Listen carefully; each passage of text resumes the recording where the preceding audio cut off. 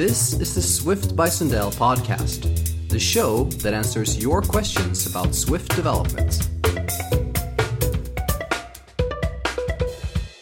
Hi everybody, and welcome back for episode number 12 of this podcast. I'm your host, John Sundell, and with me here today is another fantastic guest. He is a developer at MindNode and an awesome conference speaker. It's Matthias Tretter. Welcome to the show, Matthias. Hi, John. Thanks for having me. Yeah, it's a pleasure. So you are a developer at MindNode, or the company behind it, which is called Ideas on Canvas, right? Exactly. I've been with MindNode for about 3 years now, and it was a great journey. Like, we are currently working on a big 5.0 update since a while, actually, and we're just finishing it. So it should be out soonish, this year, I guess. And it's probably going to be our biggest release ever. So there's good stuff we're working on. You mean to say it's the best version of MindNode you've ever made? Absolutely. And only Ideas on Canvas can do this. There you go. Awesome. So for those of you who don't know, MindNode, it's an awesome app. I use it so much. It's a mind mapping tool for iOS and the Mac. And you're also on the Apple Watch as well, right? Exactly. It's kind of like a hobby project. We have a little Apple Watch app as well, where you can look at the outline of your mind maps there. So it's pretty nice for things like shopping lists and stuff like this. Yeah, I mean, we've been talking about this quite a lot before in the past, but I use MindNode for all kind of crazy things, like probably things that it might not have been kind of made for, but I just find it to be an awesome tool for that. Things like architecture, like designing architectures for an app and doing game design and kind of just putting a bunch of ideas on the canvas, if you will, and just seeing where it goes. It's super nice to be able to visualize my thoughts in that way, I think. Oh, that's always great to hear how people actually use our product and how they use it in very different ways. And that sounds like a pretty good idea to use it for stuff like planning out app architectures and stuff like this. That's pretty nice. Yeah, totally. So we've met now at a few conferences this fall. You've been doing a great new talk about sharing code between iOS and the Mac. So could you tell us a little bit about kind of that work that you guys have been doing to share more code between kind of both of the platforms that you work on? So MindNode started out roughly 10 years ago on the Mac. And back then, it was actually before iPhone OS 2.0, so there was no iOS App Store yet. And there obviously wasn't a Mac App Store yet. But we released MindNode on apple.com/downloads back then. And it was a pretty good success back then. And after a couple of years, MindNode also started, we started MindNode on iOS. But back then, iOS devices weren't like today. They weren't as powerful, and it wasn't really clear where they would be going. So it was kind of a very different app on the iPhone than it was on the Mac. And we had two different code bases back then. There was MindNode on the Mac and MindNode on iOS, and they had little to no code sharing at all. And then with iOS 7, basically everything changed. Like, the whole UI paradigm of iOS changed a little bit, and we rethought how MindNode on iOS should look like. And we also took this chance, because we still had two separate code bases back then, to kind of consolidate our code and start to share code between iOS and macOS. We completely rewrote the iOS application for iOS 7 and then took that code and ported it back to the Mac. And that way, after a couple of months of pretty hard work and fixing all those compiler bugs over and over again, we ended up with a shared code base, which we still use today, and have a pretty good percentage of code shared between our iOS and macOS code base, which allows us to go forward more quickly. Nice. Yeah, that's always a good thing when you need to support multiple platforms. If you can have like a solid core that you can just build on top of. It's becoming much more predictable when you're working with it. And I guess also one thing that you touched on a little bit in your talk, I remember, is you don't want the users to kind of experience different results on different platforms. You want kind of the fundamentals and the behaviors of the app to remain the same. Exactly. So your business logic obviously should be the same on every platform. And for this, it's kind of important to share your code, because you only have like a single place that you actually need to change if something changes, if your requirements change or something else. And that way it's easy to guarantee that your app works and behaves the same on both platforms, or every platform that it runs on. Yeah, exactly. I remember when G Rambo was on the show a couple of episodes back, we discussed a little bit about Mac development as well, and some challenges where, you know, you might have model code that uses UI image, and kind of we gave some tips on how to make that compatible with the Mac. Were there some other kind of big challenges that you guys were facing when in terms of being able to use your iOS code on the Mac that you kind of had to overcome? So in terms of sharing code between iOS and macOS, fortunately things get easier over time, because like both APIs, like especially the Mac API, tend to kind of develop towards their iOS equivalents. So there's a lot of classes now on macOS that have more or less the similar API on iOS, or vice versa. But sometimes it's just the small little details that can bite you. For example, there's NS text alignment, and both it's an enum, and there are the same values on iOS and macOS, with left, right, center, natural. But the devil kind of is in the detail, because the underlying value is different.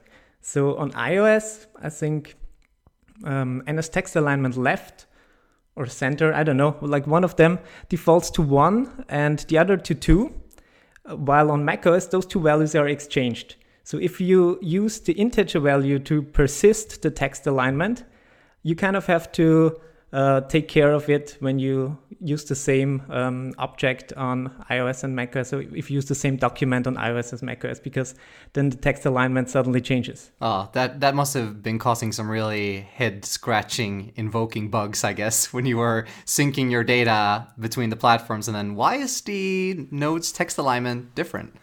Yeah, exactly. It's kind of stuff like this that's somewhat funny in a way, but also can be very frustrating if you try to work on an app that has shared code between iOS and macOS.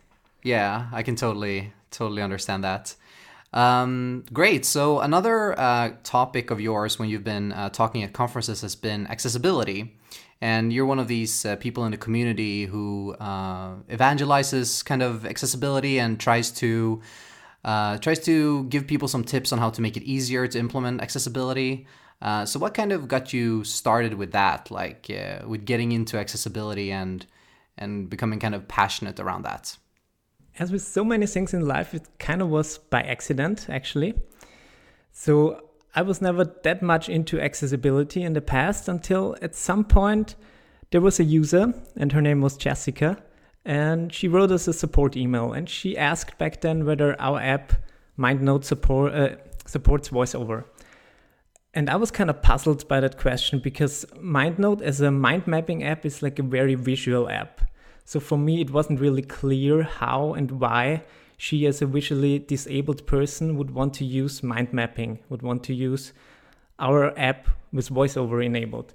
So I got kind of curious and started to mail back and forth with her and ask her a couple of questions. And then something interesting happened. She kind of convinced me that it's usable, that it's useful for her to use MindNote, to use a mind mapping tool as a visually impaired person. And that got me into accessibility. I started to look up the APIs, started to implement accessibility for our app. And I just feel that it's such an important topic, because it helps so many people out there to use apps. And in the end, what we do, we build apps for people, right? We want to empower them, and we want everyone to be able to use our apps. And Apple does a really great job with accessibility on their platform. So I just think it's very important to support and use these tools that we got. Yeah, I totally agree. I think accessibility is one of those things where, like you say, the APIs are so good and there's so much you get for free that is built into the system, but it's kind of hard to know where to start.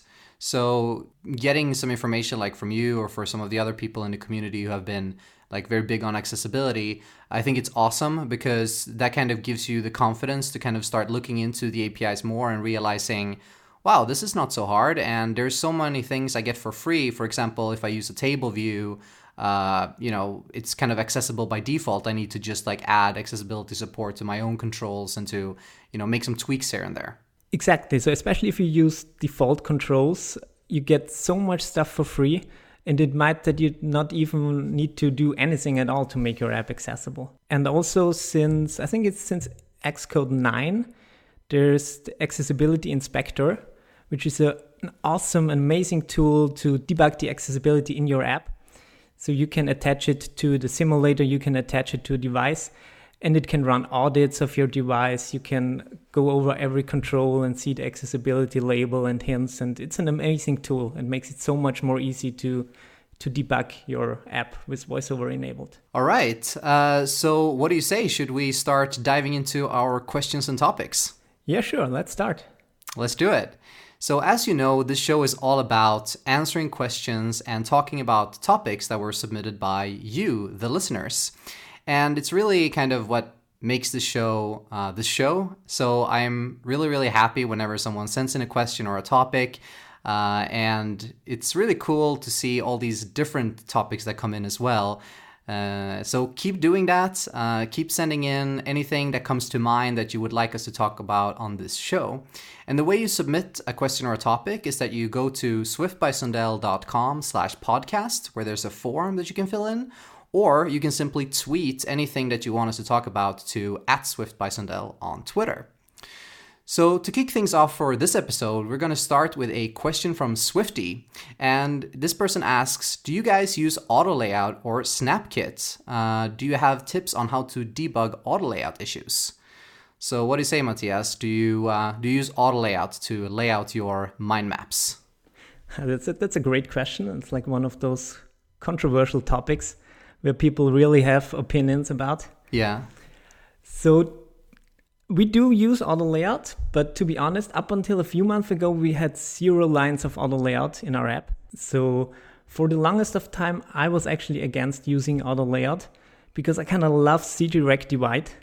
It's simple, it's easy to debug, and it doesn't break randomly, as I had it with auto layout a few times. But then at some point, I thought, why not revisit auto layout? Because a lot of things actually has changed over the past couple of years. And with layout anchors, it's way more easy nowadays than with, for example, the visual language format and stuff that we had in the past.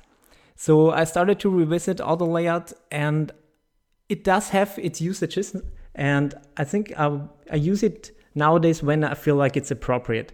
For example, I was working, like we're redoing the UI for our iOS app with a more or less completely new UI, panel-based, that fits right into iOS 11.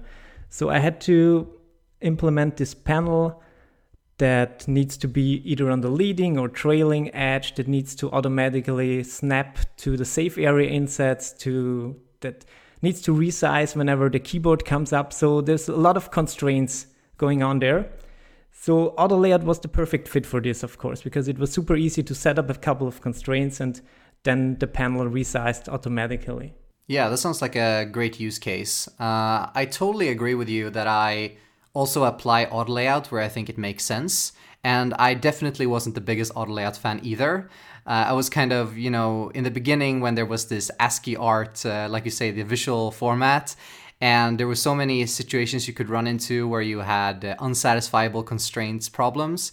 And I was like, I am perfectly happy with my CGRect math because guess what? Math does not end up having unsatisfiable constraints, right? So I used that for the longest time, but I agree with you especially with the layout anchors, the API, because auto layout was always kind of a super cool technology with a pretty hard to use API. But now with layout anchors, it's so much easier to use. And like you say, whenever you have something that has like a lot of factors it can depend on, whether that is, layout wise or things like the keyboard and things, auto layout is just such a nice tool for that. Absolutely. So it's like with most tools, try to use them whenever you feel like they're appropriate. So yeah, I was against it for a while. Now I'm not against it anymore. I use it. And I think it's awesome in certain ways. It has its problems in others. So kind of like ideal thing, sometimes I wish I could directly access the cassowary constraint solver, which auto layout is based on, and to just like give it a bunch of constraints and that it would give me a bunch of CG-Regs back, and then I could do with the CG-Regs whatever I want, like for example background layouting and stuff like this. I feel like this would give me the best of both worlds, but not everyone might agree on that.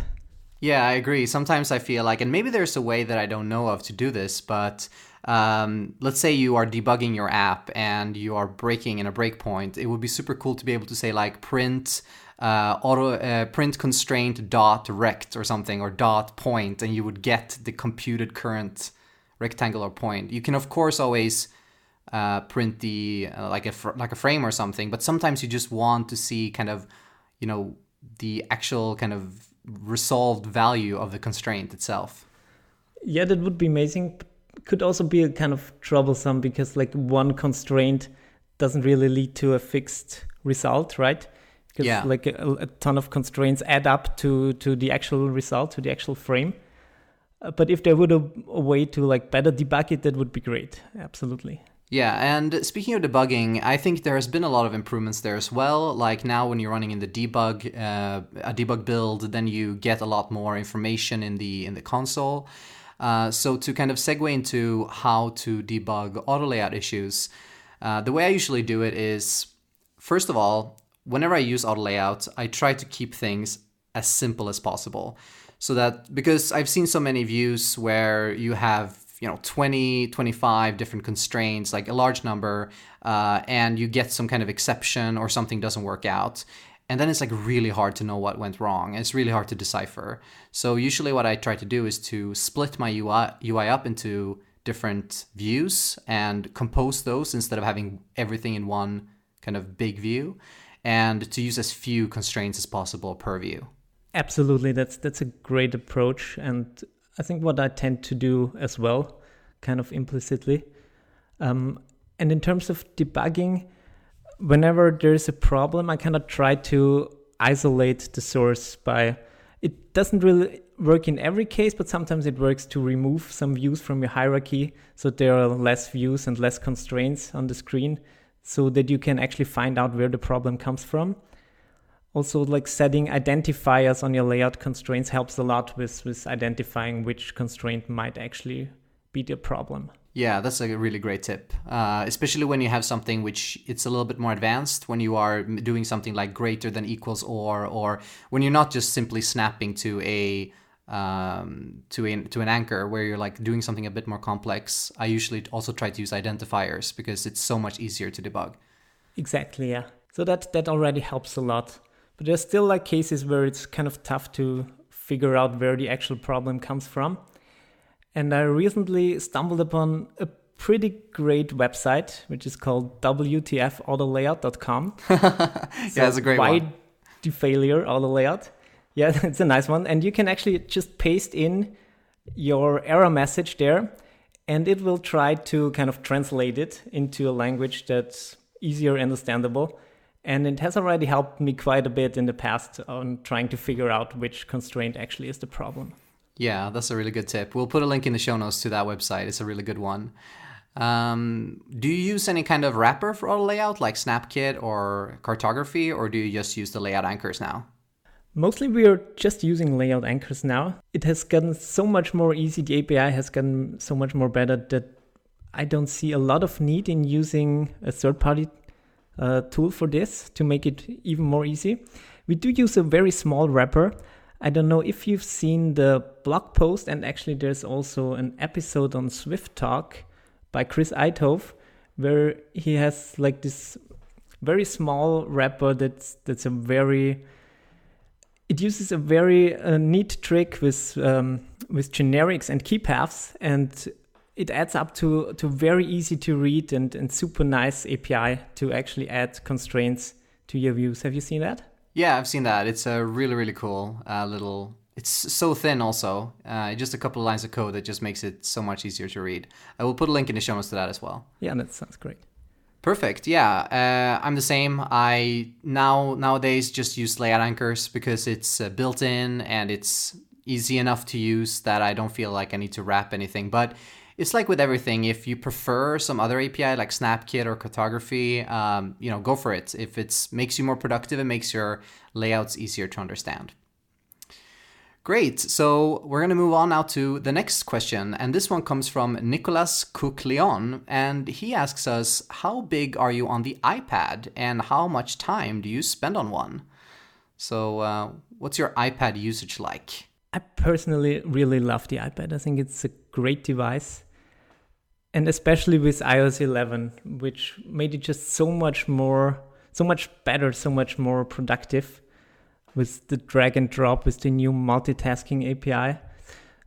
I think it's a really great device. And I do actually spend a lot of time on my iPad because at home I don't really have a fast computer anymore. Like I have a MacBook Air that's, I think it's like 5 or 6 years old with 4 GB of memory. So I tend to use my iPad for most of my tasks because it's faster than my MacBook. Yeah, and that's a really cool situation that we are in right now. It's like even the iPhone 10 is like faster than many MacBooks, which is, it's amazing to, these A series of chips that Apple has made, how like incredibly fast they are. What kind of iPad do you use? I do use an iPad Pro, like not the newest one, but the one from the year before. It's a pretty great device. I still love it. How about you? I actually don't have an iPad right now, which is pretty crazy. I'm a big fan of it. I think it's a great device, but I just haven't bought one in recent years. I think my iPad that I have is like iPad 3, so I just never use it because it's so old. But I am planning to buy a new one very soon because I have some new projects that I want to do, which I want to do on the iPad first. Yeah, I'm definitely getting one very soon, but I don't have an iPad right now. So what kind of tasks do you do on the iPad, and kind of why do you, it's faster you said, but is there something else that makes you kind of prefer it for certain tasks? I think the iPad is really great for consuming, at least for me, because whenever I try to create stuff, it's mostly programming these days. And while there's playgrounds on the iPad, most of my programming is still done on the Mac. So the Mac is still the device I use for creating stuff. But the iPad is just amazing for consuming stuff, whether it's watching videos, browsing the web, or whether it's mind mapping. I kind of love mind mapping on the iPad. Nice. Yeah, I can't wait to try out MindNode on an iPad, like when I get one, because I can really think that it's really nice. I do love it on the Mac as well, but I can see that, the drag and drop thing can make it really cool. Yeah, that sometimes feels like very, very natural for stuff like this, the direct interaction. All right, that was a really great question. It's always super interesting to hear because some people, they are really, really into the iPad, and some people are really into the Mac, and some people a little bit of both. So it's always interesting to hear how people prefer to work and what devices they prefer. So we're going to move on now to the next question. And this one comes from Filip Fediakov. And he's asking a little bit about the best practices for designing using MVC. So he asks, how can you refactor from a massive view controller and how to use MVC properly? So, and he also asks us to not talk about MVVM because it seems like that's usually the answer when people talk about how to fix MVC is, just use MVVM. So let's focus on how we can actually improve MVC, which is something that I really like to do. So do you have some tips on how to avoid a massive view controller? That's a good question. I feel like there has been a lot of recent debates about this topic again. Like there were a lot of blog posts about MVVM and MVC and whether it's good or bad. And same as with auto layout or manual layout, everyone kind of has their opinions on this topic. So let's try to approach it from a pragmatic angle. If you've heard my conference talk about sharing code, then you might already know that we use MVC a lot in our app. Like most of our app is still based on MVC, and it works quite well if you do it right. So obviously one problem is the massive view controller, but I don't think that's a problem of MVC. It's more or less a problem of how it's applied in a lot of ways. So let's try to break it down and how we can actually work around the massive view controller problem. Because I guess everyone kind of knows the situation where your view controller ends up with a very long list of protocols that it implements and all this kind of stuff that the view controller suddenly does, which isn't actually its job to do. So I feel like if you try to put or to see the view controller as part of the view layer, more or less, it probably is easier to keep it smaller, because then it's only concerned about dealing with its own view, about setting it up, about the lifecycle management with view will appear, view did appear. And you can move all these other things that it might end up doing into other controls, into other objects, into other classes. Yeah, that's a really good point. I tend to think about it the same way. It's like, no matter which kind of design pattern you choose, I mean, all the design patterns, they come with trade-offs, and MVVM can be a really great tool, and other kind of architectures can also be a great tool, but I don't think there's anything kind of inherent to MVC that just makes it bad. It's kind of how you use it and how you apply it. So what I usually like to do is to not just see my app as it just needs to have kind of one level of MVC. It can have many, many different levels of MVC. So I use child view controllers a lot. I actually wrote a blog post about it just a couple of hours ago on how to use child view controllers for specific tasks. Like, for example, if you want to show a loading indicator, you can actually do that using a child view controller. You don't have to have like a base class or a big view controller that has all those responsibilities. You can separate things out, even with MVC. There's nothing in MVC that says that you have to have all the logic in the view controller. It can definitely be moved to different places. Exactly. Child view controllers are actually a very smart approach for dealing with this kind of stuff. And it also makes it more reusable, because I guess one other thing a lot of people might end up doing is introducing some form of base view controller that holds like common operations every view controller should do, like as you just said, loading stuff. And you can always factor it out and use child view controls instead. That way it's easier reusable and you don't end up with this God view controller class that does everything, right? Yeah, exactly. That's usually the problem, is that you start by adding, let's say, just loading indicators. Like you add that to your base class. Like almost every view controller in my app needs some way of showing a loading indicator. Well, let me just make a base class that does that. Well, the problem is then you also need something else and something else and something else. And all of a sudden, this base view controller is all of a sudden like a do-it-everything view controller. And yeah, that is usually a problem. And also when you want to kind of pick specific UIKit base classes that you want to use, it's problematic if you have your own base class. So as an example, if you want to use a UI table view controller for a table view, you can't do that if you have a single base class in your app. Exactly. It's kind of funny that you mention UI table view controller, because that's like one of those classes I secretly wish that they wouldn't exist. Oh, really? I feel like it tends to add up to this problem, because I mean, it's super convenient to use UI table view controller and it certainly has its places, but it defaults to the view controller being the data source and the delegate by default. And I feel like this is one reason why a lot of people do this. And then they put all the UI table view data source methods in their view controller, while it actually should be a separate class, because the UI table view data source is part of the model layer. But now you add it to the view controller, and then the view controller now deals with the model layer, with the view layer, and some controller code sprinkled on top of it, and then you end up with this massive view controller problem. Yeah, I definitely agree that it's in many ways a slippery slope down to the massive view controller. But I also see it depends a little bit on the situation. So I don't really see the table view data source as being a pure kind of model code. It's more like the data binding, right? Like going from the model to the view. And kind of just looking at it, I think just from the outside, I think that is actually a pretty good job for a view controller. But as you say, it comes with, like, it just adds up, right? And it just makes it bigger and bigger. So I usually actually start out with putting my table view data source code in my view controller. But as soon as I start that it needs to, have more logic and it's like a bigger implementation, I always move that out.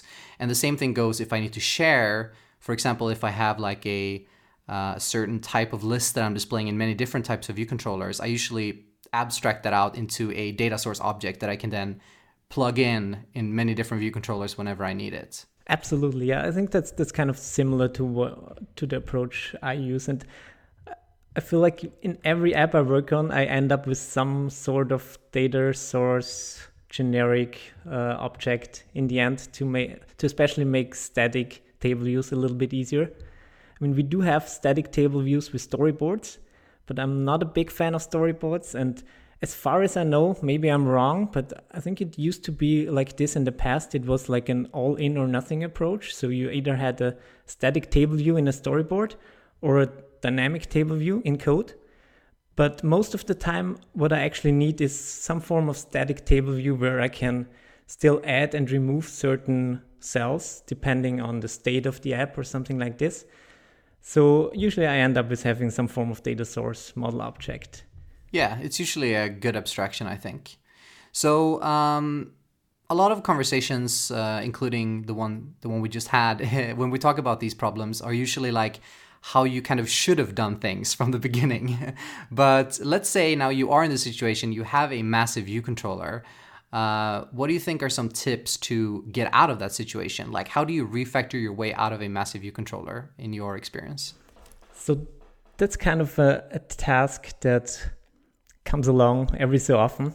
So we also have these massive view controllers in our app. And I think like one of them is like super big with like a year ago, it had over 3,000 lines of code. And now we're down to under 2,000.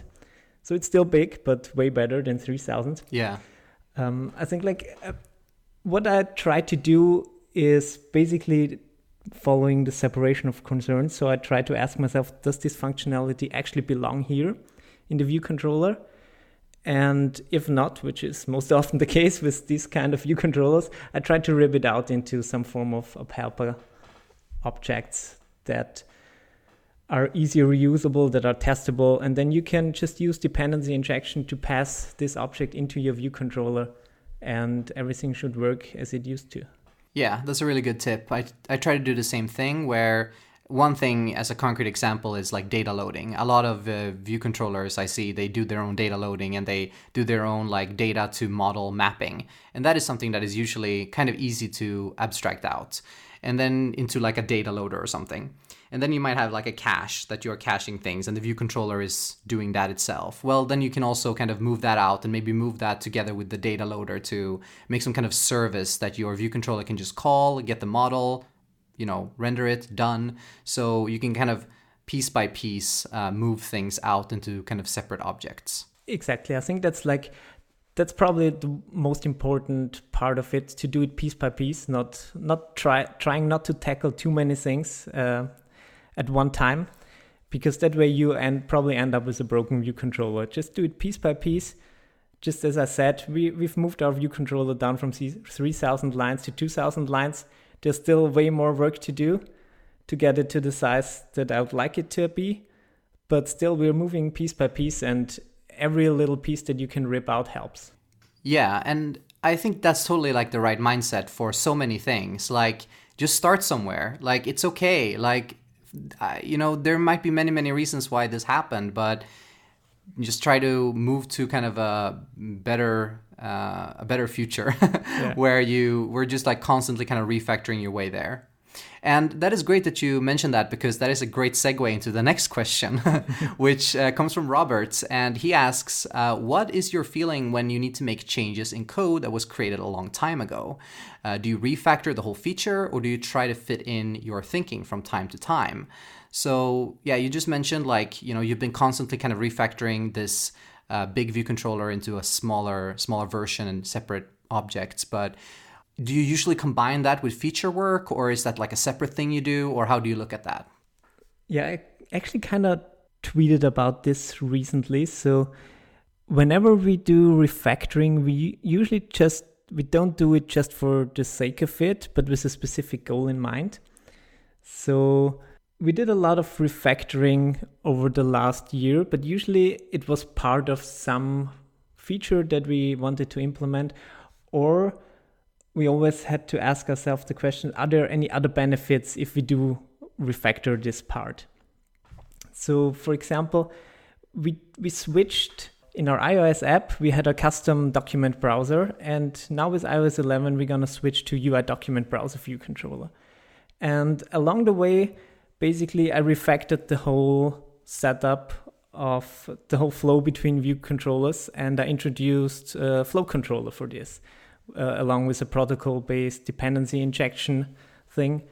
And it definitely was way more work than it would have been to just replace our custom document browser with UI document browser, but it helped a lot afterwards, because now we're moving to in-app purchases. So we can now have a viewer mode and a fully unlocked app, and it helped a lot to pass around, for example, the app mode between view controllers, so that every view controller knows whether it's currently in viewer mode or it can actually edit the document at the moment. Yeah, I think that's a great approach to kind of combine feature work with refactors, and to, before you start diving in, because when you're gonna write a new feature, you're usually very excited about it, and you want to just like get in there and, build a feature and ship it. But it's a great opportunity to also look at it kind of from a bigger picture and see, okay, so if I add this new feature, like a new document browser, like you mentioned, does this actually add to my tech debt, or does it reduce it? Like, does it make the app more complex and harder to maintain, or does it make it easier to maintain? And if you can combine both of those efforts, then it's great. I mean, it's a big win, and just makes shipping the feature even more exciting, because you also made your maintenance work easier.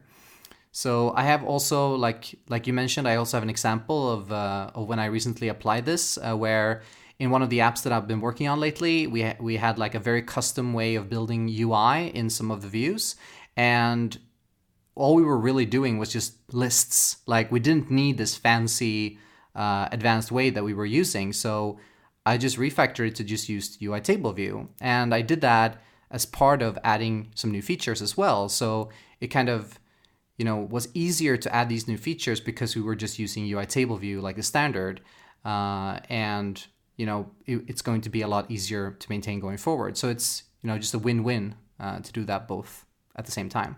Exactly, and those are always kind of like my favorite pull requests, where in the end you end up removing code of your app, or removing more code of your app than you're adding.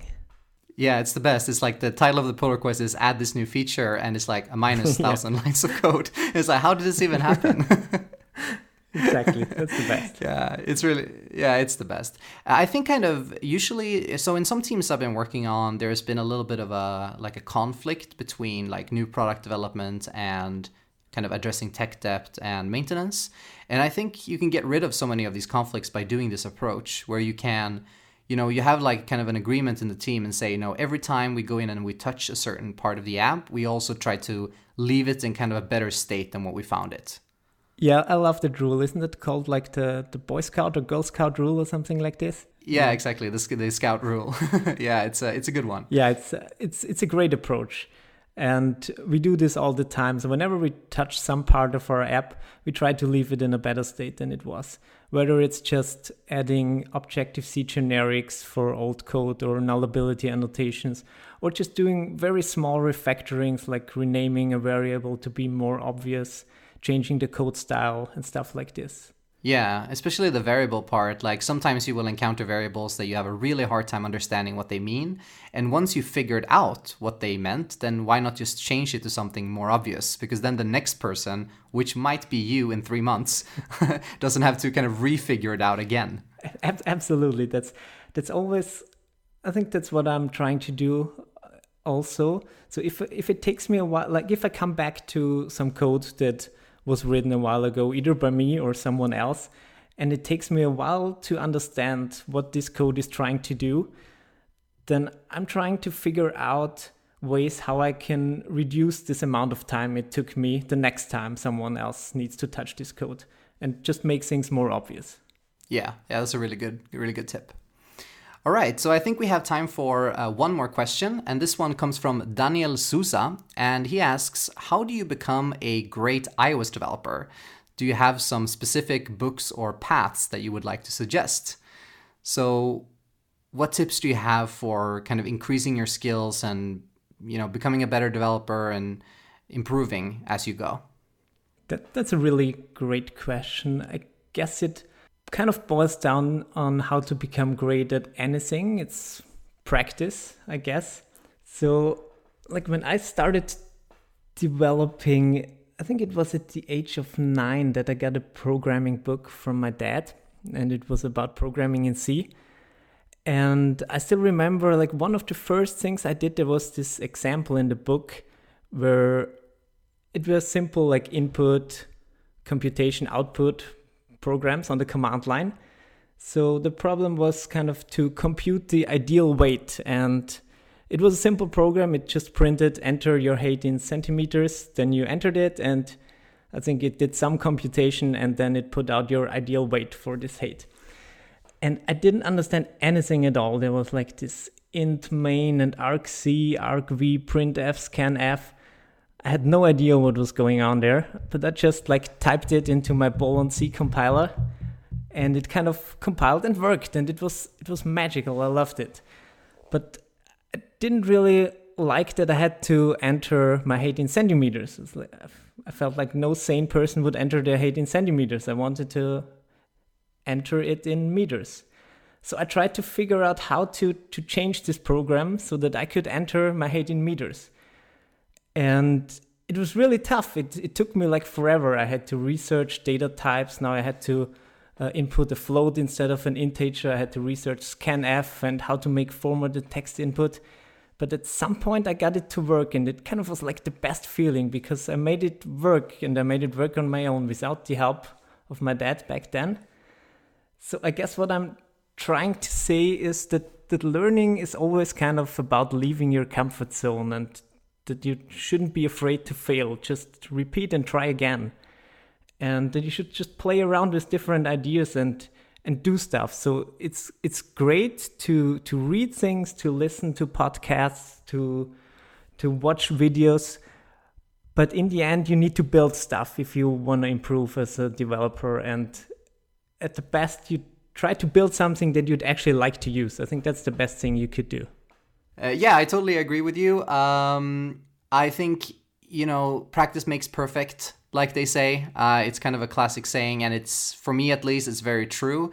I mean, everyone learns in different ways, but for me at least, I need to try things out, and I need to use the things that I'm learning about. So I think I mentioned this quite a lot of times before, but I love to use playgrounds. In fact, if I look at my desktop right now, I have 7 playgrounds just on the desktop.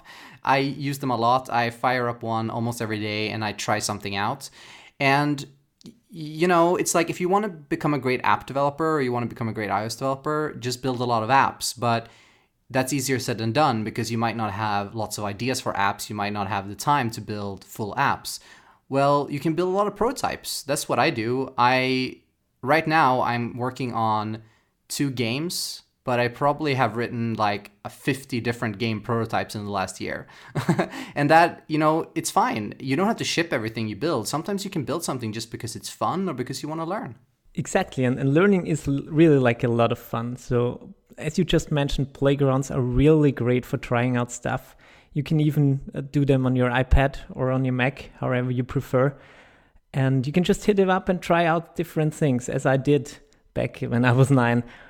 So just playing around with small changes can also help a lot. Like there's a lot of pretty great open source projects out there, whether it's full apps or just frameworks that you can download and play around with them and change small things, or even like send a pull request over if you add something to this. This helps a lot in getting better and like trying out different things.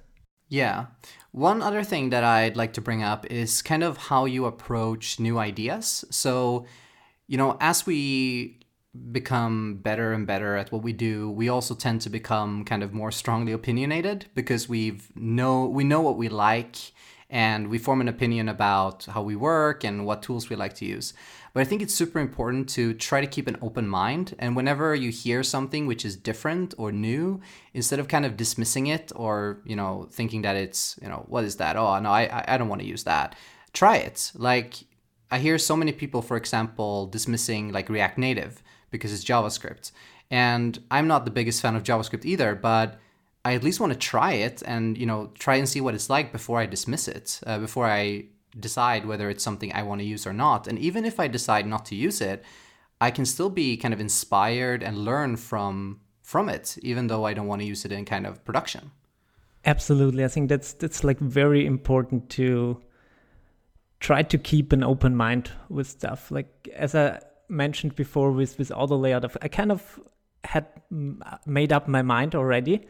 But I figured at some point I should go back and just try it again and see whether stuff improved and whether I like it now. And I feel like it should be like this with a lot of things, that we try to not make up our mind too quickly, try stuff out, and even revisit it after some time, whether stuff has changed or whether our opinion might have changed actually. All right, so I think that's all that we have time for this episode. So if you want to get notified of new episodes and new guests that are going to be on the show, make sure to follow Swift by Sundell on Twitter, and make sure to also subscribe to this podcast in your podcast player of choice so that you'll get notified whenever a new episode comes out. So all that remains now to end this episode is just to thank you very much, Matthias, for joining me on this show. Well, thank you for inviting me. It was great to be here. Yeah, it was a lot of fun, a lot of great discussions. And I also want to thank everyone who sent in the questions and topics. Keep them coming. So Matthias, if people want to follow your work and the things that you do, where should they go? I'm more or less MYellow on every platform out there. So it's a 0 instead of an O. Yeah, we'll put a link in the show notes. Yeah, it's probably the easiest. So yeah, it's either Twitter or GitHub or whatever. Usually it's MYellow. Awesome. And you can find me on Twitter at John Sundell, and you can find everything about this podcast and the weekly blog at swiftbysundell.com. Thank you so much for listening, everybody, and I'll talk to you on the next episode.